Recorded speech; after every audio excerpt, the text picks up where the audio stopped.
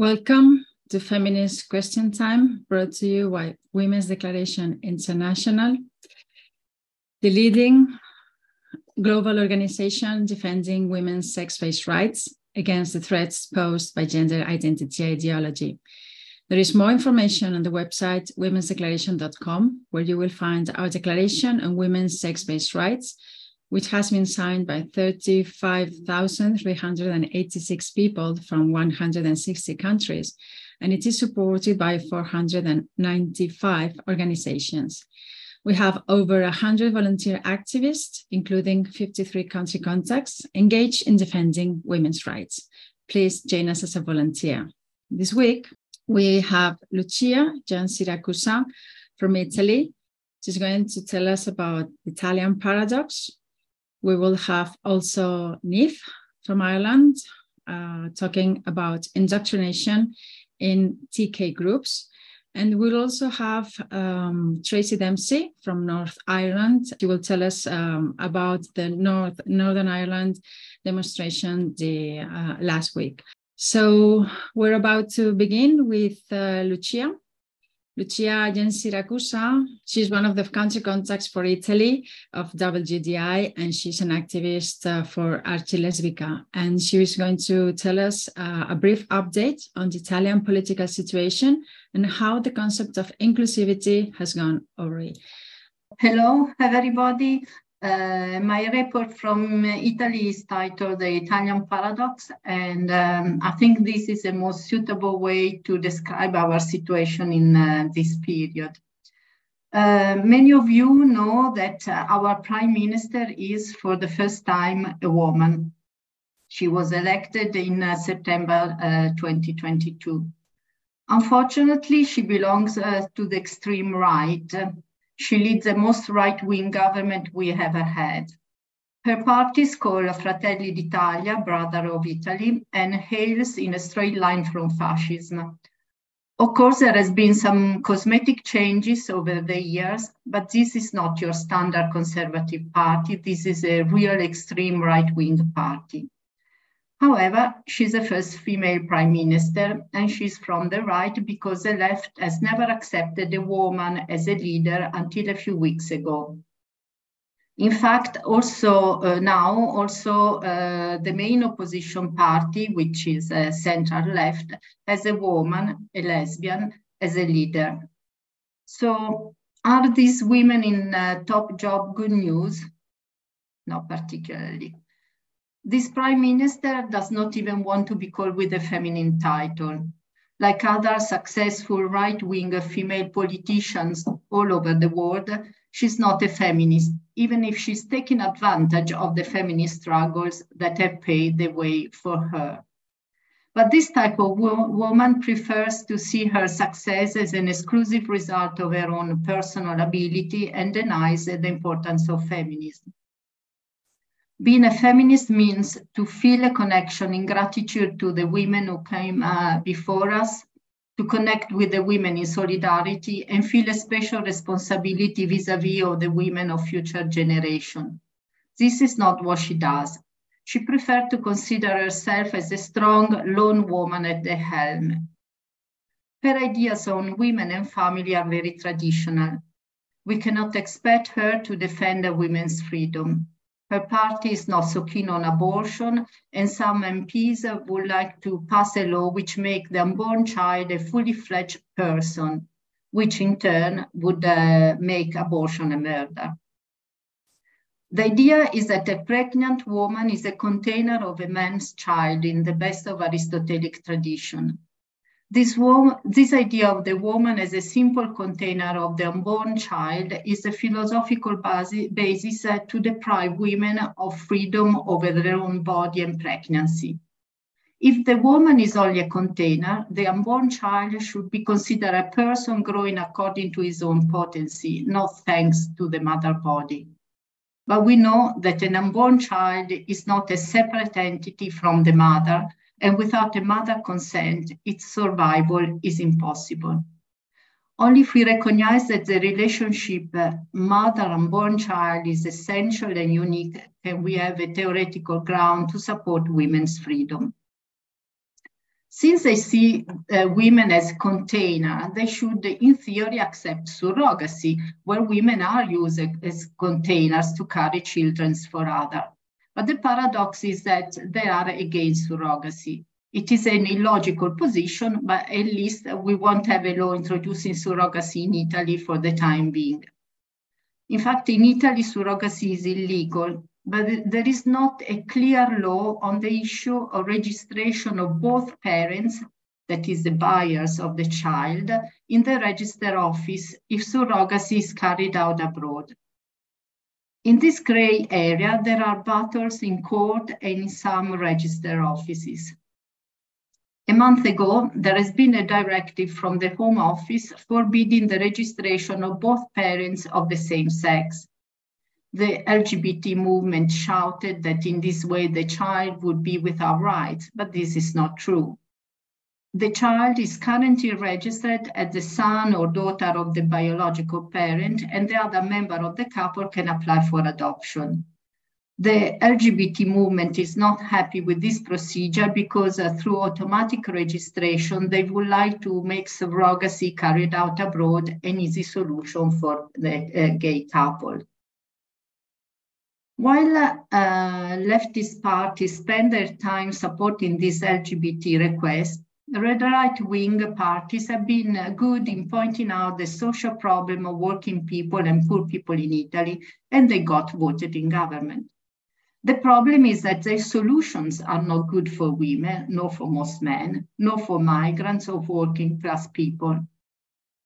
Listing all the negative laws they are working on would take up the whole time of this seminar.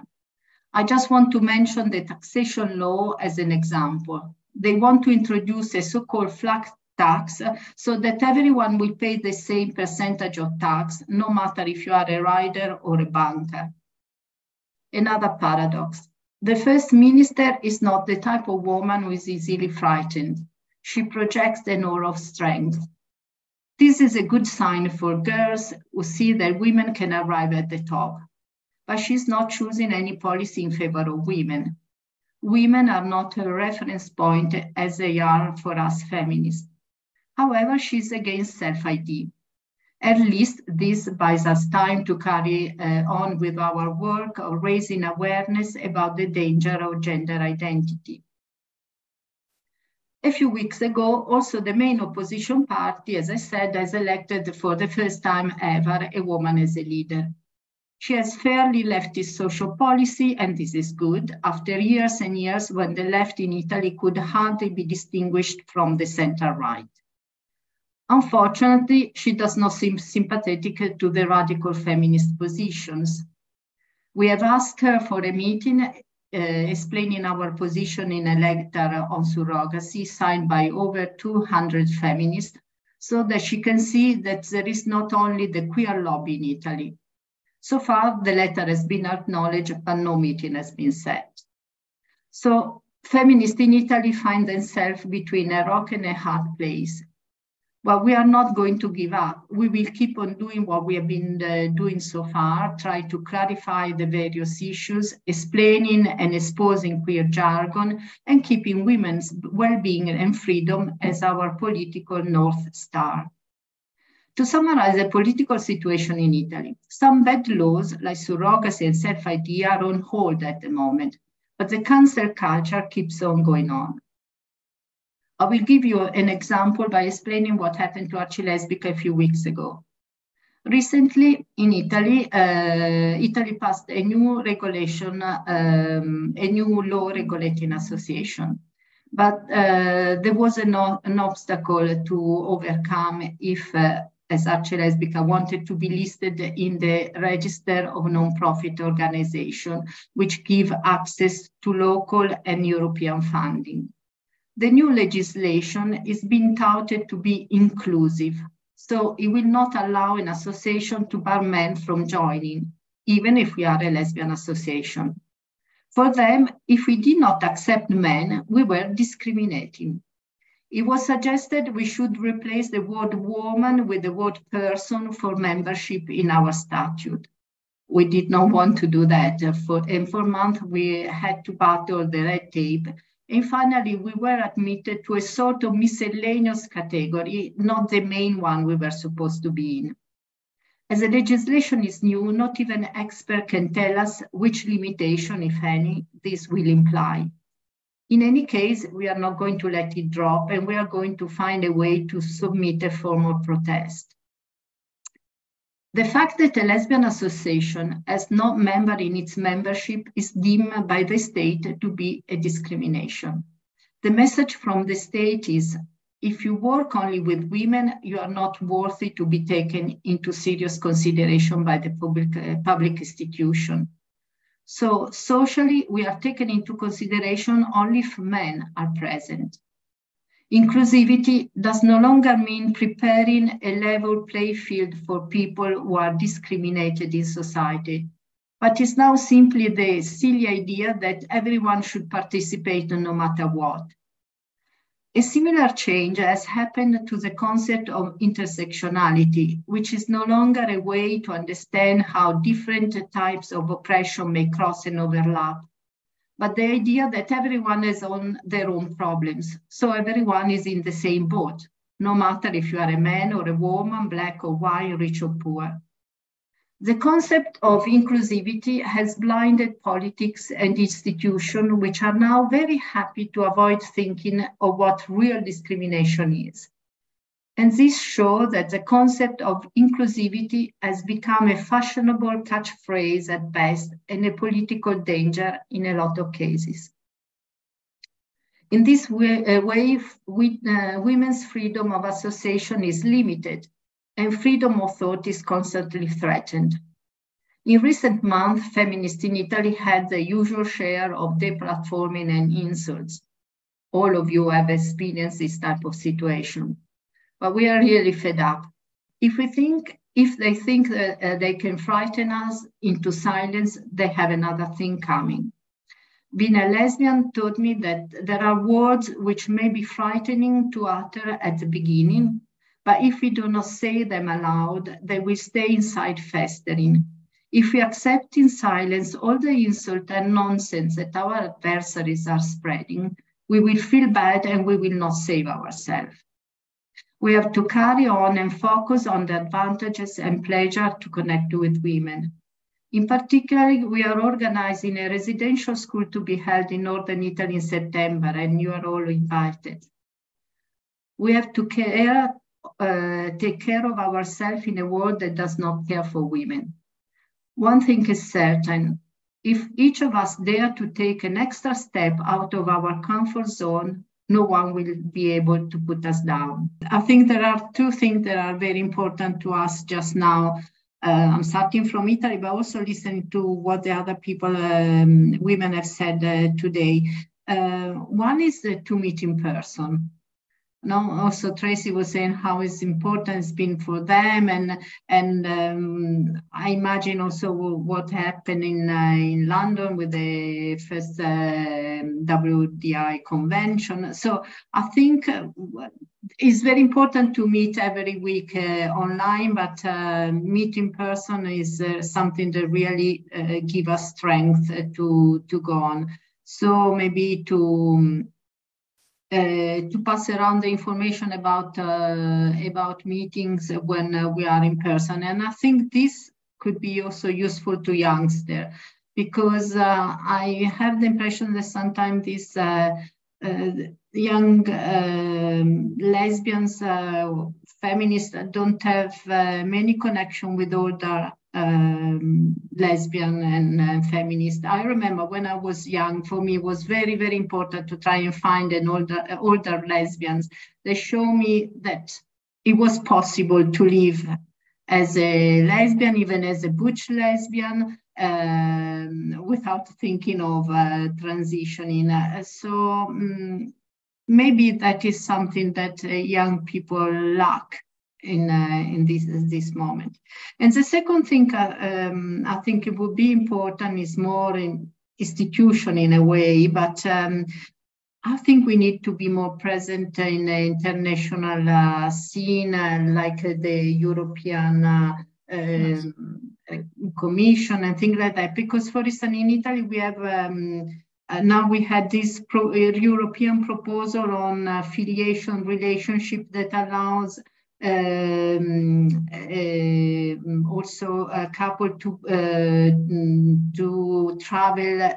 Supposedly is to travel in a smooth way without a problem with the children. In actual fact, it may be a way of having children from surrogacy brought in into the country without any problem. So the European Commission put all this input in our individual legislation, and we should try to push back at international level, not only at national level.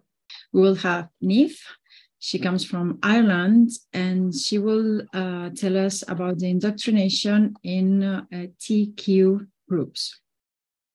So, because she is talking about being a lesbian, persuaded she before that she was queer, and that happened at the major TQ NGO in Ireland. So she's going to tell us about her experience. I am a 24-year-old lesbian from Dublin, and I attended a group called Belong To, which is a charity set up in 2003, based in Dublin, and they have various groups throughout the day, throughout the week, with different members of the LGBTQ umbrella for each one.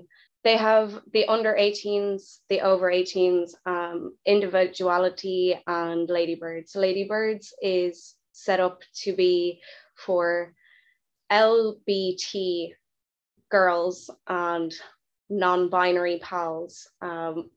So it's not female only, and it's not under and over 18, it's not split. And I don't believe that individuality is, and that means that there's 14-year-olds mixing with 23-year-olds talking about sexuality and gender identity, which is worrying. But at the time when I was attending, I didn't see it as an issue as such, because it just seems so normal. So when I attended Belong To, the group that I went to was the Sunday group, which is now disbanded and broken into the under 18s and over 18s due to an incident that allegedly occurred, and they had to separate the groups. But it was 14 to 23-year-olds at the time. So I was 17 when I attended, and that meant that I was mixing with 14-year-olds and also 23-year-olds, and sometimes older than that. The groups are broken into leaders who are volunteer workers. They kind of coordinate the group. When you first go in, there's like a 45-minute mingling session where you get to talk to your peers, hang out, tea, coffee, and then it starts with the leaders sitting everyone down and going through the group one by one. You have to say your name, your pronouns, your sexuality, and a fact about yourself. And the first time I attended, I had been told by my friend who brought me that it was a sort of gay club where I could meet other lesbian or bisexual girls my age. There was about 15 people ahead of me going through their pronouns and sexuality and announcing it to the group. Every single one of them ahead of me was trans-identified or non-binary, and I was immediately uncomfortable, even though I wasn't really sure how I felt about the trans thing. I was new to it, but it was just very intense, the pronoun thing, and I felt so embarrassed to just say, oh, I'm a girl, I'm just a girl, I'm just a lesbian.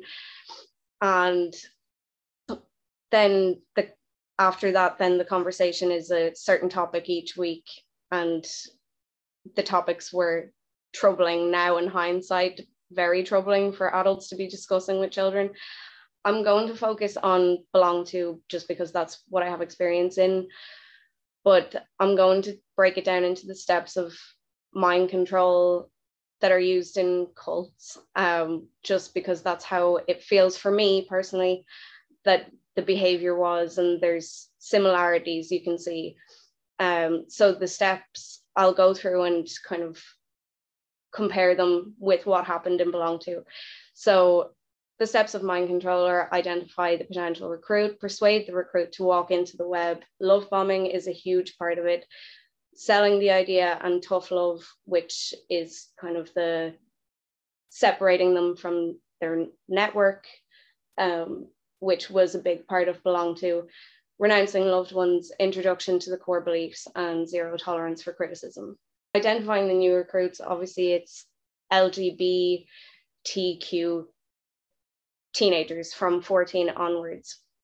Belong To does go into schools in Dublin to give talks and to teach the staff how to be inclusive, but just how cults do this, that there's a failure to find a profile of a cult victim. Just 1 second. Despite many scholars looking for such, however, prominent scholar Margaret Singer found that people in a normal life blip, such as a normal transition, or in the case of Belong To, teenagers figuring themselves out, maybe questioning their sexuality, identity, maybe uncomfortable with their bodies, and they're the more at risk people to be captured by ideologies. In the case of Belong To, when I attended, obviously I can't speak to before and after, but the majority, I'm going to say about 80% of the people I could notice had very obvious eating disorders or were self-harming, and I could recognize that myself because I was experiencing that as well. I was receiving help, thankfully. My parents supported me and brought me to therapists, but the other people that were attending Belong To, specifically the ones that were identifying as trans, were not receiving help outside of Belong To. The only help that they were getting talking about their mental health was talking about their gender identity in Belong To. They were not going to therapy outside of that. Belong To does have a huge following on social media, across, including on TikTok, where they have 2,308 followers. So it's reaching a young demographic, including, I believe, 11-year-olds are following. In 2021, a huge thing that they did, which casted out a net to more children, was the pledge packs that were sent out to schools that were asking secondary school children to pledge that they would normalize the use of pronouns, amongst other things. And that was backed by and collaborated with Belong To, which in my opinion is very concerning, to have children pledging allegiance to any sort of ideology, and the parents were not going to be informed. Someone caught wind of it. I believe the group, the Countess, did write a piece about it and alerted parents to it, but it was going to be done without the parents' consent or knowledge. Lots of schools had to back out of it then when parents did complain, because they found out that their children were going to be asked to use pronouns in school. When I attended Belong To, it was, as I said earlier, it was presented to me by a friend as a gay club. Usually it was word of mouth that people would find out about it. But in the sense of cults or ideological groups, it comes across as an innocent self-help group, or in the case of Belong To, a gay club, a safe space for young LGBT people, or even children who are identifying as trans. And then the indoctrination began once you got in there, and it happened very quickly. The love bombing included the leaders clapping and cheering when one time in particular, there was a trans-identified teenage boy who announced when we were going through the pronouns, name, fact about yourself, that he was coming out as a lesbian, and the leaders, who were 25 plus, started to clap and asked all of us to clap with them and cheer and celebrate this male coming out as a lesbian, which of course is nonsense, that a male can be a lesbian, but that's what we were expected to do. And if you didn't clap, you were questioned why. The coming out of as trans, non-binary, gender fluid, that was a huge thing where you'd be massively celebrated, you got all of the attention, and consistently hearing the words that someone was brave or beautiful, that they were coming out, that was a huge part of the love bombing aspect. Successful indoctrination requires a cult to sell the idea of a happy environment. A new recruit must be convinced to come again and again until they become part of the family. So we were told, obviously, by the leaders that it was a safe space, that belonged to, the doors are always open. It was made out to be, it is a youth group, so having activities and pizza parties is not a huge thing, but when it came then to the ideology, the trans ideology, it was basically all of the conversations surrounded that. There was no conversations about lesbians or bi women, and rarely mentions of gay men, unless one of the leaders was a gay man himself. There was weekends arranged for trans teenagers to go away for a weekend somewhere down the country, for a weekend of, this is an actual quote from them, of team building and fun. And it was like 2 or 3 days, so they were sleeping over and talking about, I'm assuming, binding and the other things that were discussed and belong to. That the tough love step is when it gets nastier. The goal is to induce dependency. So we were told I believe it was the second session that I ever went to, which I usually didn't stay until the end of sessions, but we were told in the second session that people in the outside world might hate us, that because of our identity, because of our sexuality, that people in the outside world won't understand us, they might not agree with us, your parents, your friends might hate you, might not believe you, but that belong to is the safe space for us, and that it was the only safe space.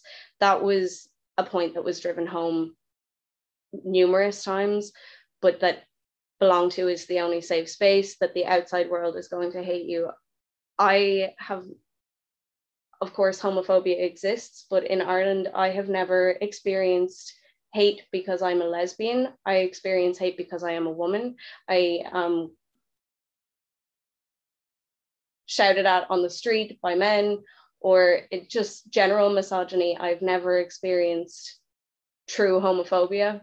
In Dublin, at least, we are quite an accepting city and country. So it's strange that Belong To would be telling vulnerable teenagers, very obviously vulnerable with eating disorders and other mental health issues, that they were the only safe space, and that the outside world, their families and friends outside of Belong To, would not be there for them, would not accept them, or we could even attack them in a phobic attack of some sort. So that there, at the same time, the carrot and the stick, the reward, and like showering with love and affirming gender identities was a huge part of that as well.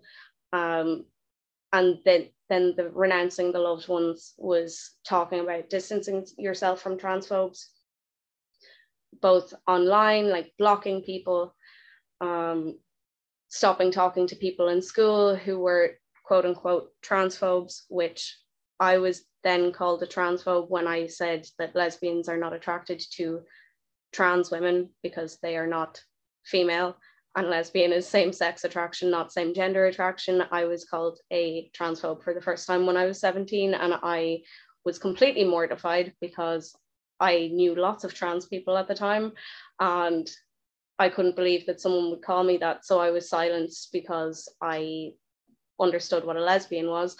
This is a recent campaign that Belong To has done across social media, just showing the renouncing aspect of Belong To. The campaign is Block the Bad, Feed the Good. But the bad is anyone who dissents from Belong To or doesn't agree with everything they say, that trans women are women, or that trans women can be lesbians. We were expected to accept trans women into lesbian spaces as lesbians into our potential dating pool in Belong To, and if you weren't, you were shunned from the group by peers mostly, but it wasn't, you weren't told off. No one was told off by the leaders if they were shunning someone in the group. So this is just an example. You can see that they're saying to block people online. They're still doing that, and it's a whole campaign now on social media, which is quite a large campaign. It's all over Instagram, TikTok, and Twitter. The core beliefs, the introduction of the core beliefs, I've mentioned a few of them previously, with the not mentioning of lesbians, very little mention of gay men, unless the leader was a gay man himself. Usually there would be 2 or 3 leaders. The only time that I saw being a lesbian celebrated was that time that the then trans identified male teenager came out as a lesbian, and we were expected to clap and cheer for that. The adults, there was in the same session, I believe, after we had done the introductions and that lesbian boy had come out as lesbian, one of the leaders was a trans-identified female and had just received a confirmation from the doctor of a date for a double mastectomy, or as Belong To like to glamorize it, top surgery. And of course, they never mentioned the risks involved or other options or anything like that. And then we had to clap and cheer for that as well, to celebrate this adult cutting off her healthy breasts. And we did. That's the worst part about it. We all did. No one thought that that was an issue at that stage. We were all very excited for this person to do that, to get the top surgery and live their authentic selves. That was a buzzword used a lot, and that it was life-saving, life-affirming care for this person. So it was an amazing thing that this woman was getting a double mastectomy. There was then, on the other side, there was always kind of talk surrounding how a female-bodied person could change themselves to look more masculine, but very little talk of male to female, quote unquote, how they could present more feminine. But it was how young girls, and as I've mentioned, most of the teenage girls were going through eating disorders, very obvious self-harm, active self-harm, and they were being told how to bind their chest, where to buy packers, packers being prosthetic penises to put in their underwear to give themselves a bulge to pass more as a man. I do want to reiterate that they were telling 14-year-old vulnerable girls this as well. They didn't, and all of the talk really was about the surgeries, how to fund the surgeries. Belong To on their website claims that they do not promote the use of chest binders, but I would question, how is it not promoting when they're saying how to hide them from your parents if you have quote unquote strict parents, how to hide your chest binder in the laundry without your parents finding out. That was in my first session. They talked about that. They talked about where you could buy it, that maybe send it to your friend's house, get it delivered to your friend's house so that your parents wouldn't see it arrive, if they might open the post. If your parents did the laundry for you, maybe wash it in the sink instead so they don't find out. So they say they don't promote it, but in the sessions, they definitely discuss how to hide it from your parents, how to hide other things from your parents, how to come out to your friends without your parents knowing. And another huge part was that detransitioners basically didn't exist, that no one detransitioned. That is not my experience whatsoever. I'm sure anyone who's on Twitter knows that there's a huge community of detransitioners speaking out now about the damaging effects of hormones and surgeries, but Belong To never mentions detransitioners. You couldn't detransition. Anyone I know who desisted or detransitioned stopped going to Belong To because they were no longer welcome to just be a butch lesbian or an effeminate gay man, that they weren't accepted the same way they were when they came out as gender fluid or transgender. One of my best friends he's a gay man. When he was going, we went at the same time. He was identifying as gender fluid, and because he was effeminate and dressed a little bit flamboyantly, and he was convinced then after attending Belong To a few times that he was in fact not a man, not a gay man, that he was gender fluid. That lasted maybe 2 years for him, and then he was embraced when he was gender fluid. Everyone spoke to him. He was one of the most popular people, and now he lost a lot of friends after coming out as a gay man and just realizing that, no, I'm just an effeminate gay man. And he's still currently losing followers, getting blocked online now because he's speaking out against trans ideology by people who we attended Belong To with. But he experienced that, and he was convinced that he was gender fluid because there was no way he could just be an effeminate gay man. He must be something else. Likewise, one of my other very good friends, she's a straight woman, but at the time, normal, questioning what is going on in your life when you're a teenager. She attended actually with my gay friend just to go with him because he didn't know anyone else attending that day. And after 3 times of her going as a straight woman, was questioning if she was bisexual or not. She also thought that she might be non-binary or gender fluid because she liked to wear Doc Martens and didn't like wearing skirts. That was 3 weeks. She was then convinced that she was not a girl because she didn't dress in skirts and dresses and pink. She preferred to wear Doc Martens and baggy t-shirts. So that was the influence that I noticed. And then of the other 14 people that I know from around that time who I was acquaintances with through Belong To, who were trans identified or non-binary, gender fluid, there was 16 in total, including my 2 good friends. Only 3 of them continue to identify as trans. They are on hormones.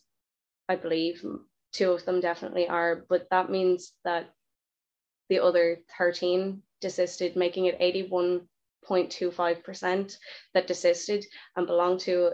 Tells us that there is no desisters, there's no detransitioners, or they're a very tiny minority. 81 to 82% is not a tiny minority. This was the biggest part. Was I left after, so when I was called transphobic for the first time, it was online. It was just prior to me attending Belong To, or around the time that I started to go to Belong To. And I had just said something on Facebook. There was an interaction, and I just said lesbians are not attracted to trans women because they are not female. But I was still saying, like, oh, a trans woman is a woman, but lesbians are not attracted to them because they are not female. The mental gymnastics of that, I can't really fully explain how that thought process went. I was 17 at the time, but then a trans-identified male then told me in the comments that I was being transphobic, but wouldn't explain how. I was told to educate myself, that it's not trans people's jobs to educate transphobes. And then when I was in Belong To and that trans-identified male came out as a lesbian during the group and was celebrated, I didn't clap, and I realized that was it. Belong To was not a place for lesbians. It wasn't a place for me, because I didn't believe that this person could be a lesbian. And obviously subsequently I've been blocked by friends. None of the people I know from Belong To talk to me, except my 2 good friends who I knew from outside of Belong To.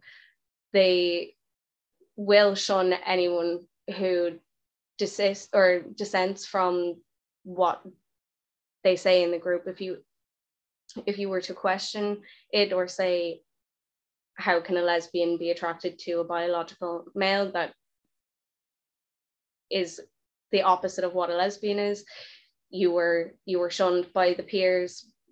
It wasn't that the adults, again, were doing the shunning themselves, but they would never stop it.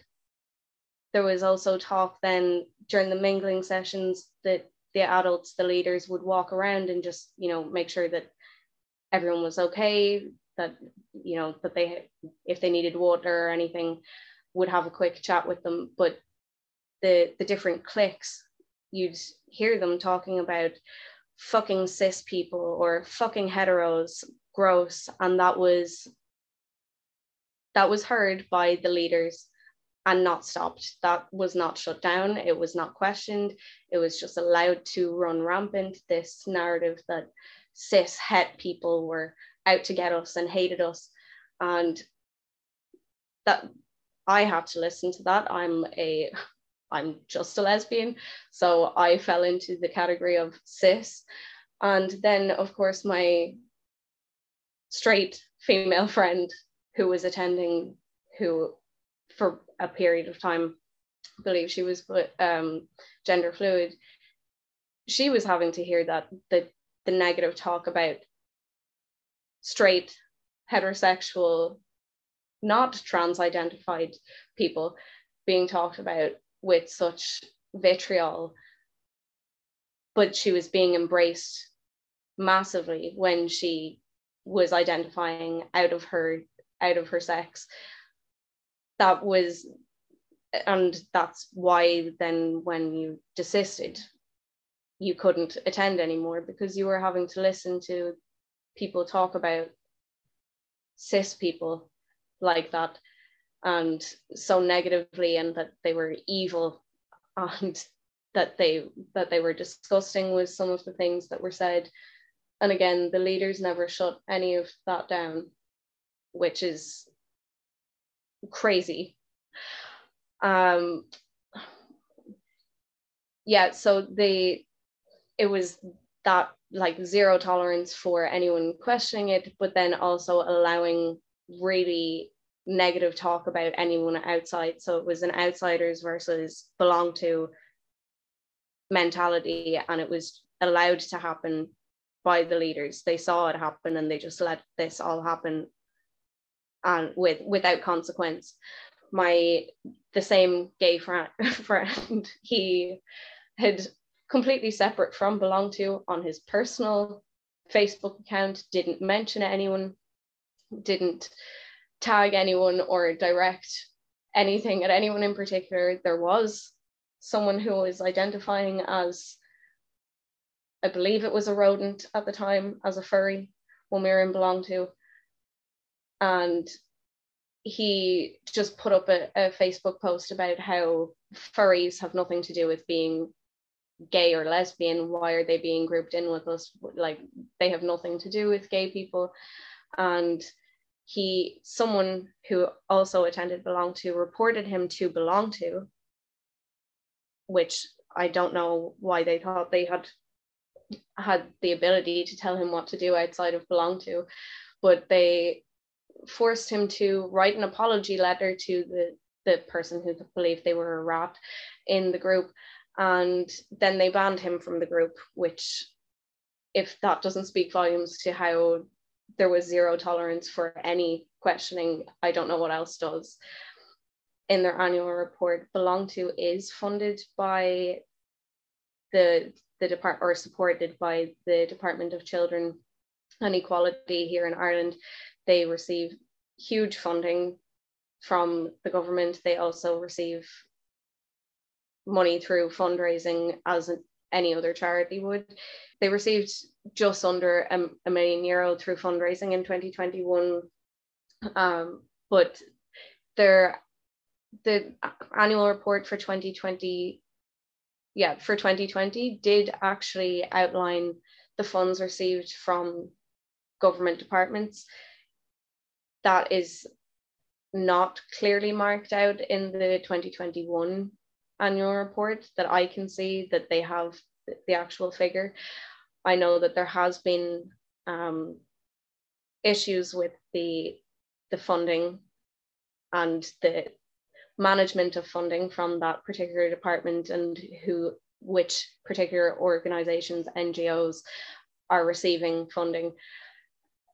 But that's how much money they made through fundraising. I know that they did get more from the government in 2021, and in 2022 a huge grant was given to them. Just to note another part from their annual report, there was 8% of them were 11 to 14-year-olds. I'm not sure why belong to was surveying 11 to 14-year-olds when the group is 14 to 23, but there was 11-year-olds included in this survey, but 34% said they identified as the sex that they are. 35% said they didn't, that they identified as something else, and then 31% didn't specify. That's a huge number. The fact that there's 35%, there's 1% more from their survey that are saying that they do not identify as their biological sex, of 11 to 22-year-olds that they surveyed. That's a very stark number. But then, as I said, there was 16 teenagers that I knew who really truly believed and were looking into surgeries and hormones, and some of them had gotten on waiting lists for hormones. Only 3 of them remain identifying as transgender and have received hormones. Thankfully, the others desisted rather than detransitioned. They didn't make it to the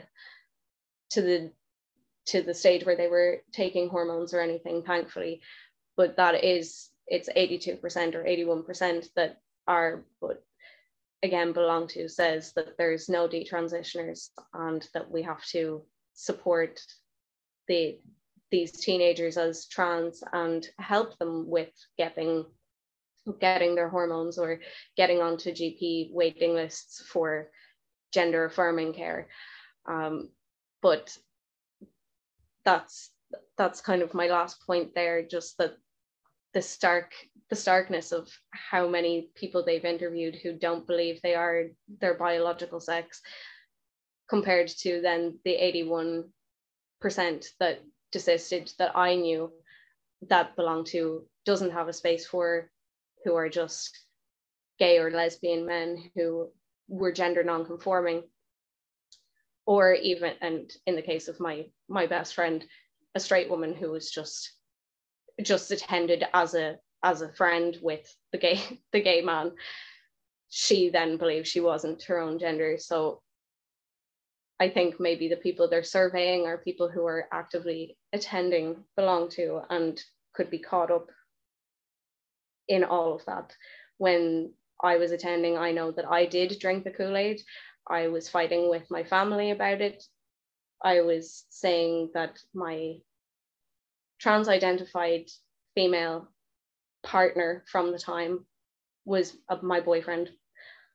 And there was many an argument in this house over it. Now, obviously, I know that I'm actually just a lesbian, and she was just, she has desisted, thankfully, but she just had short hair. She was just she's a bisexual who had short hair at the time, and I was calling her my boyfriend. So that's how deep it was, and it's taken a long time to realize how insane all of this is, and I'm still having to, almost 8 years later, still unlearning things and language that was used, and realizing that no, a trans woman cannot be a lesbian, and a teenage girl should not be being told by adults how to find her breasts and how she could set up a GoFundMe or any of the other methods of quote unquote becoming a man and living her as her true authentic self as a man. It's taken a long time to get myself out of that. Thankfully I have, and now I realize how damaging it is, and that is why I speak up about it, and speak up particularly about belong to and the dangers of it, just because they are so heavily funded. But that's my piece. Are you aware of any policy documents in Belong To that sets out a strategy to recruit people into the cult? Or do you think it's just that they really believe in their own philosophy? Finally, do you know if their funding is predicated on them pushing queer and trans ideology? So I don't know if they have a written document about the recruiting. I know the fact that they go into schools, they also are being consulted in government departments. I know that they go and talk, they're basically get asked about every policy in government, what their opinion would be. The same with TENI. TENI is the Trans Equality Network Ireland. They are consulted in government departments, heavily in the Department of Children and Equality and the Department of Education. I know that both groups are consulted. So I don't know if they necessarily have a policy of how they go about recruiting people. As I said, I found out about it through word of mouth. I believe that's where most of my friends, at least, they just heard it from other friends or friends of friends, that there was this quote unquote gay club that we could go to and meet other gay, lesbian and bi people. Obviously that's not how it ended up being. I don't know if the funding is that it's predicated on the trans ideology aspect. I do know that the department that does fund them heavily does push for gender ideology, and the minister that is the head of that department, he does choose TENI and Belong To and other LGBT heavily, the TQ part of that group, he chooses them to fund more heavily than other groups, such as the traveller organisations, or there was a fund for Magdalene Laundry redress scheme, and money was taken away from their budget and given to Belong To and TENI. That is what I do know. I don't know if it's a requirement to be TQ heavy, but I do know that funding was taken from a budget for other minority groups or redress schemes and given to the LGBTQ groups. The second question is, within sociological studies of cults, new religious movements, we see all the time that the animosity between insiders, the members, and outsiders, which are the family and friends, make it harder for members to leave the group should they want to. How can we criticize and still not feed the isolation on youth and children in the trans community? From my experience, I'm not really sure how to go about criticizing without isolating, say, your child, your young daughter or son who's attending Belong To. I don't know how you could get them out without them feeling isolated, because it's so ingrained in you that because you're told by Belong To that people are not going, the outside world is not going to agree with you. They're going to hate you. They're transphobic, homophobic, any other phobic that involves gender identity. Like, as I said, I was fighting with my mom a lot. I just stopped going because of the lesbian man coming out, and I knew that it wasn't a place for me. I'm not sure how you would criticize without making your child, like, without affirming that rhetoric for a child, to say like that you could criticize Belong To or the ideologies without them turning around and saying, oh, this is what Belong To told me. This is what Belong To told me you would do, that you wouldn't agree with me, that you're transphobic, that you hate trans people.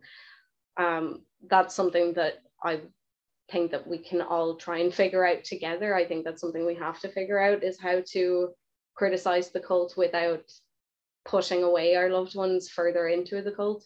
But I'm stumped. I'm still trying to like unlearn cult behavior. So I don't know how you'd go about it, unfortunately. And now we have our own Tracy Dempsey. She's WDI country contact for Northern Ireland. And she was one of the speakers last week at the Standing for Women demo in Belfast.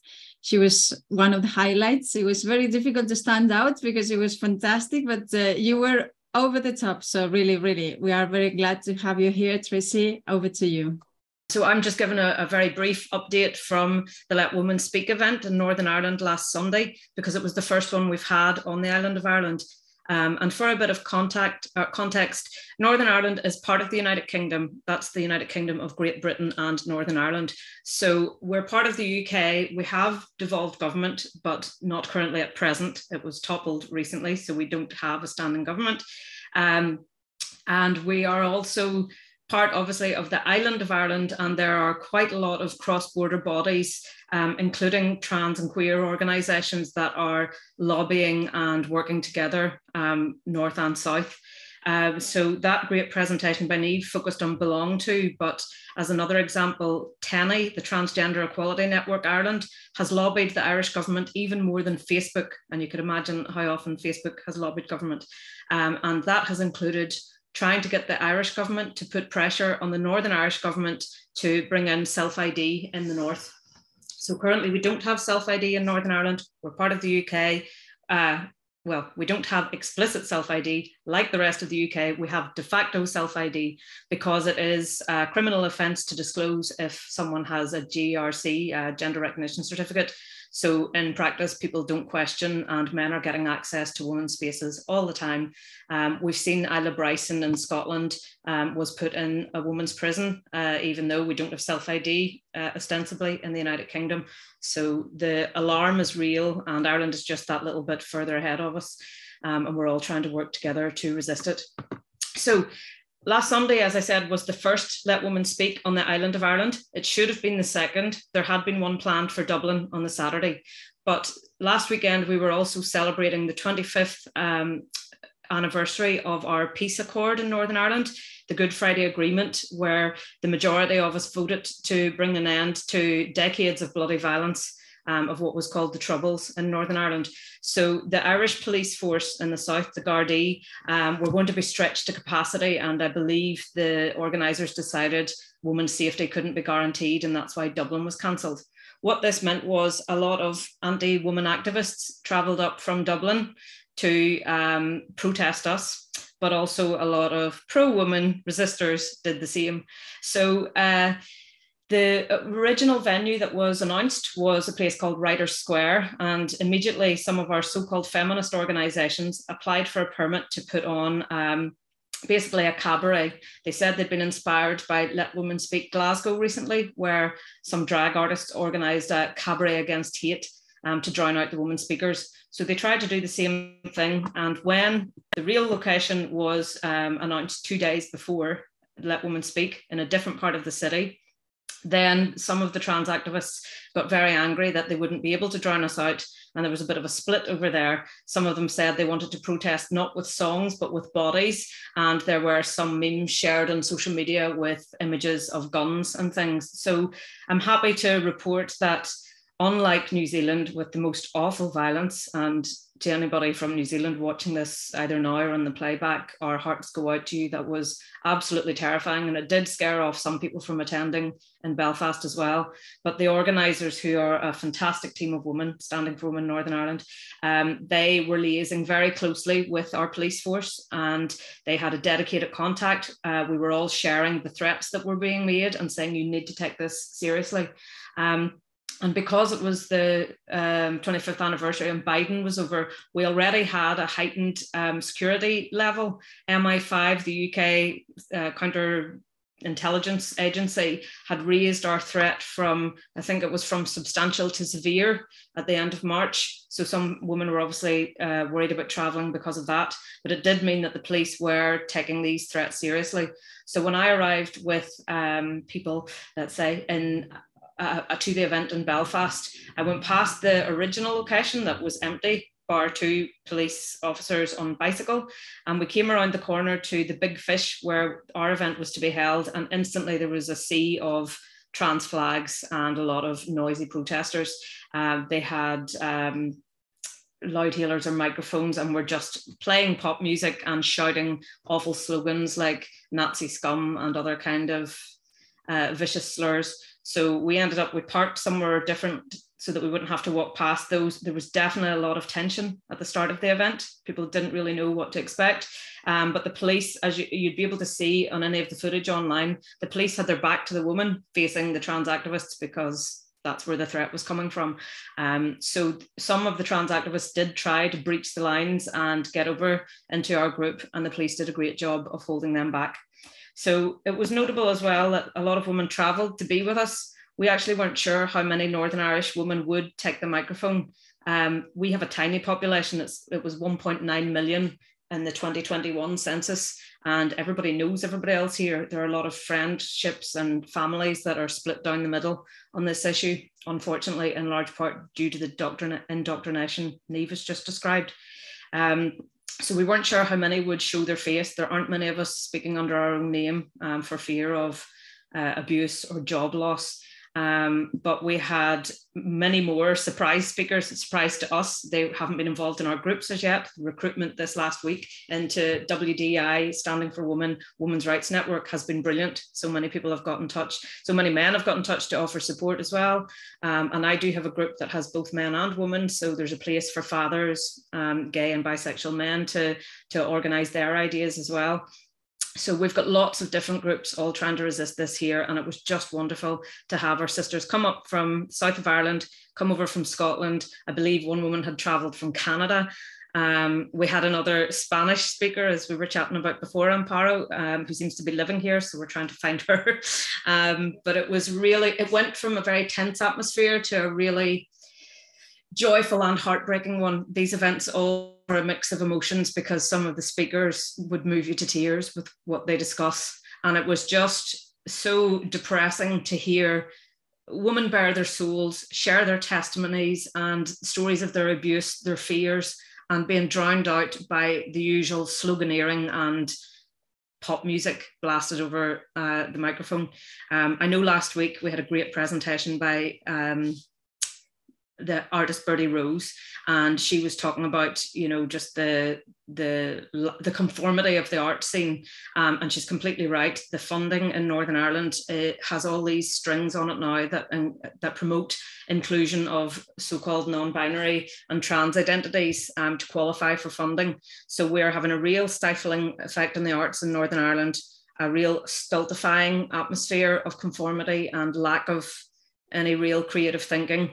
And there were many people present at the protest who are receiving a lot of funding either through the arts or as part of the official women's sector in Northern Ireland. And we know they're in a bubble because I have whistleblowers all getting in touch with me regularly, telling me stories about what's happening in the arts. So it was the first large-scale public demonstration here, but it wasn't the first gathering. Some of the women who spoke on Sunday had already had an event at the BBC after Stephen Nolan had his Stonewall podcast where he exposed Stonewall's power in the civil service in GB.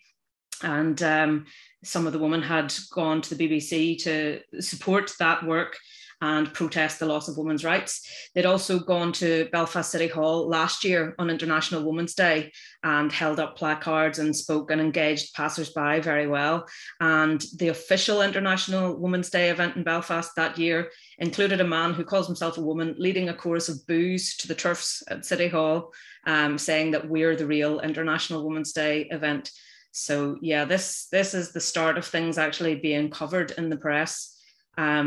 Some of you will have seen as well that we had violence in pubs after the event.